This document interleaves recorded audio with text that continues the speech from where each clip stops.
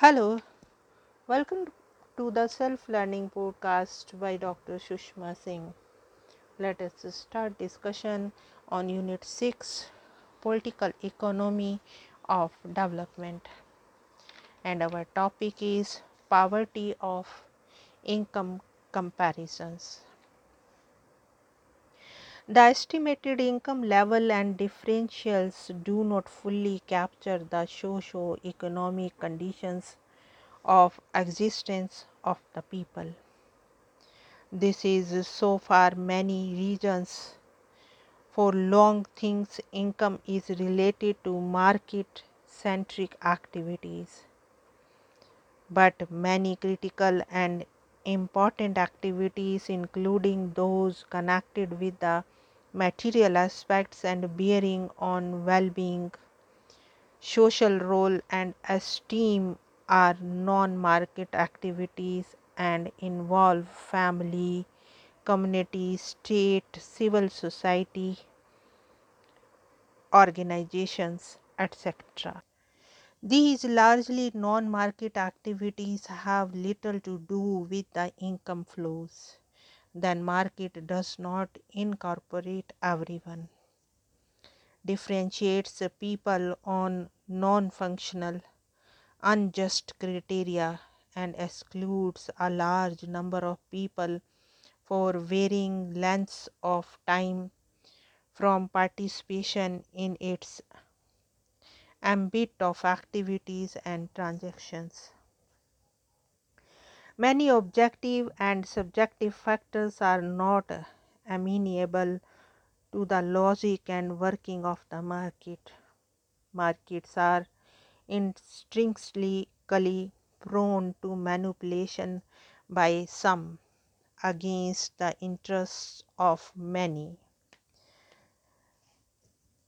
Thus, the market processes of generating income flows tend to benefit some at the cost of the others.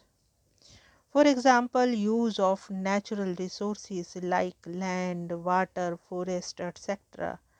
in the process of production can deprive some of their livelihood without any or inadequate compensation.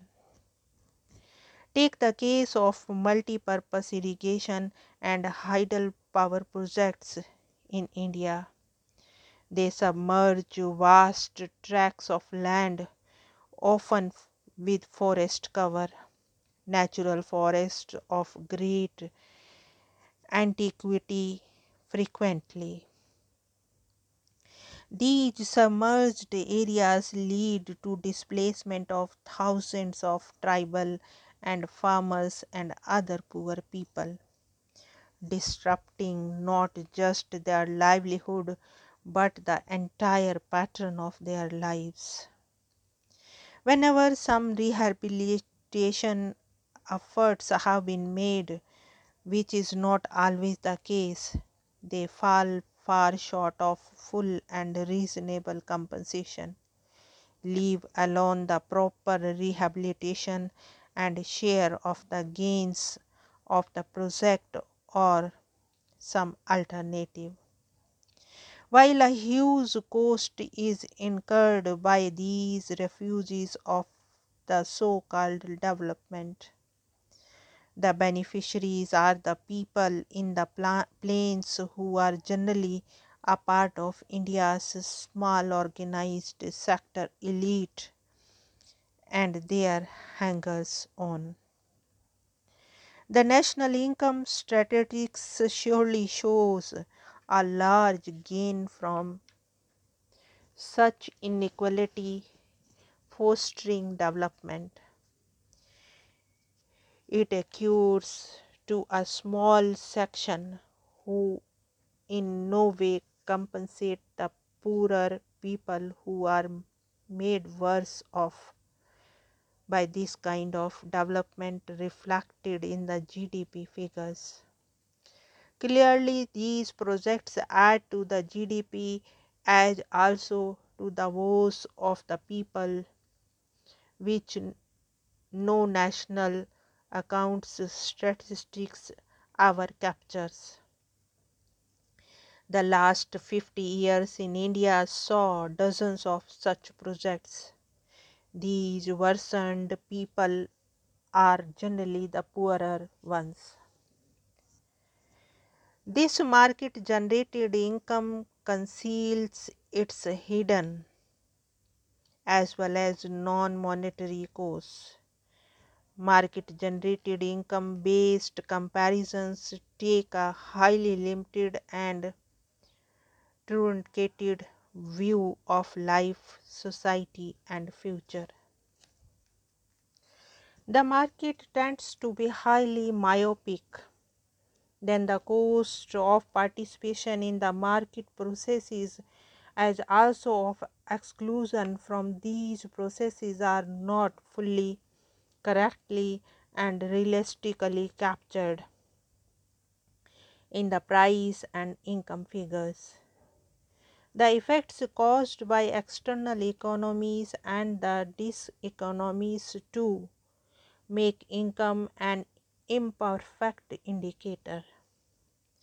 After all, who can deny and heavy cost imposed by the denudation of forest, degradation of land, pollution of water and air, which even a country like India with relatively modest modern industrialization has suffered over the period of its GDP has started moving up after the first half of the 20th century.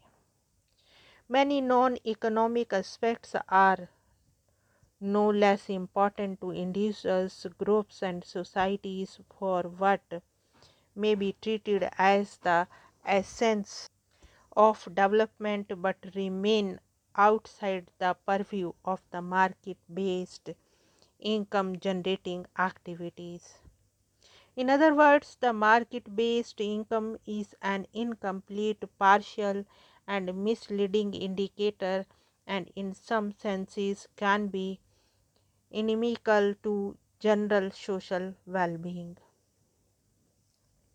Then, national income aggregates and averages take the nation as a unit, as though it were internally a single, undifferentiated entity without internal dynamics and differentiation. Nations like India have vast internal differentiation in terms of control over, access to, and quality of social, economic, and cultural resources, as well as in terms of status and power. Their historical experience too shows many different patterns of ups and downs. To these differences, one may as well as add a regional dimension in a country like India with her subcontinental size. Then, even if different nations are not entirely unique, differences across nations far outweigh similarities. It is often said about India that it is a nation of stark contrast, a country for which the only sustainable generalization is that hardly any generalization is valid. Hence, it can be highly misleading to compare nations, their level, pattern, dynamics, and future of development on the basis primarily of income data. The same would hold good, for example, for interstate comparison of per capita SDP among the Indian states. The apparent precision of such national and state income data is shame, as its conclusion is based on many unrealistic assumptions, imprecise sources of information, and rule of thumb conventions, especially in poor countries with a large unorganized sector. This is especially true of India, where over 92% of the workforce derives their livelihood from the unorganized sector activities, which contribute a little less than 60% of India's GDP. Income flows may be generated by production or made available by means of a transfer, even with a guaranteed measure of regularity in many different ways. But in this process, those who disperse income come to dominate, and recipients get dominated and subordinated. This involves the income transfer recipients in an unequal relationship of disempowerment and dependence, making them feel or explicitly forcing on them a feeling of inferiority. Such power relations are crucial in any society and even among nations. One possible reason why the ruler poor have not been able to make any big dent in their levels of deprivation, even though the crores of rupees have ostensibly have been spent for their welfare and development over the past 5 decades, is that these top-down programs are paternalistic and make a sharp dichotomy between the benefactors and beneficiaries. To take another example, the aid recipients nations have to get the approval of the donor nations for their plans and policies on a regular, ongoing, institutionalized, formal basis. Such nations compromise their national sovereignty and interest for the apparently easy option of getting concessional loans, access to technology, etc., but batter away in the process their vital national interests, especially of those who are not able to participate in donor approved plans, programs, and policies. One has just to recall the ignominy India suffers year after year when it sends high ranking officials to what used to be known as the Aid India Club in order to win the approval of the so-called donor countries in the exchange of their commitment to provide some development assistance in the form of official development assistance ODA, which has been a small fraction of India's development outlays. Often, such relatively low interest bearing loans were contracted for projects involving no foreign exchange outgo and were sought for sustaining India's chronic balance of payment deficit.